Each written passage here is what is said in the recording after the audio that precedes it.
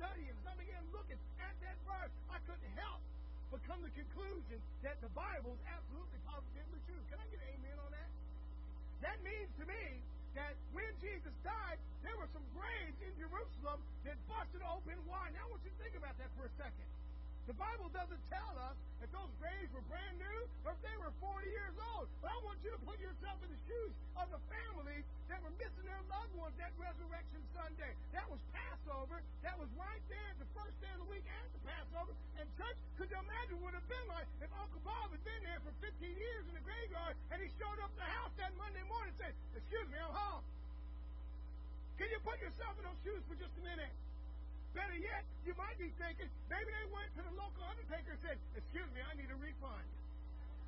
Hey, I want my money back. It's the year 2022, buddy." You know, Jesus had a knack like that, didn't he? Everywhere he went, dead people had this habit of coming back to life.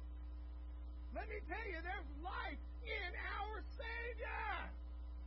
That's what Resurrection Day is all about. Death cannot keep him. It cannot hold him. Though they bury him in the grave, on the third day, the stone was rolled away. Amen? Yes. Those graves were open and the dead arose. Think on that for just a minute.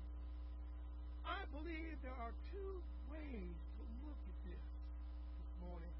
Two ways to apply that in our lives. Before we look at the actual resurrection narrative, let's look at those two ways. Let's begin like this. At Christ's death, some dead arose.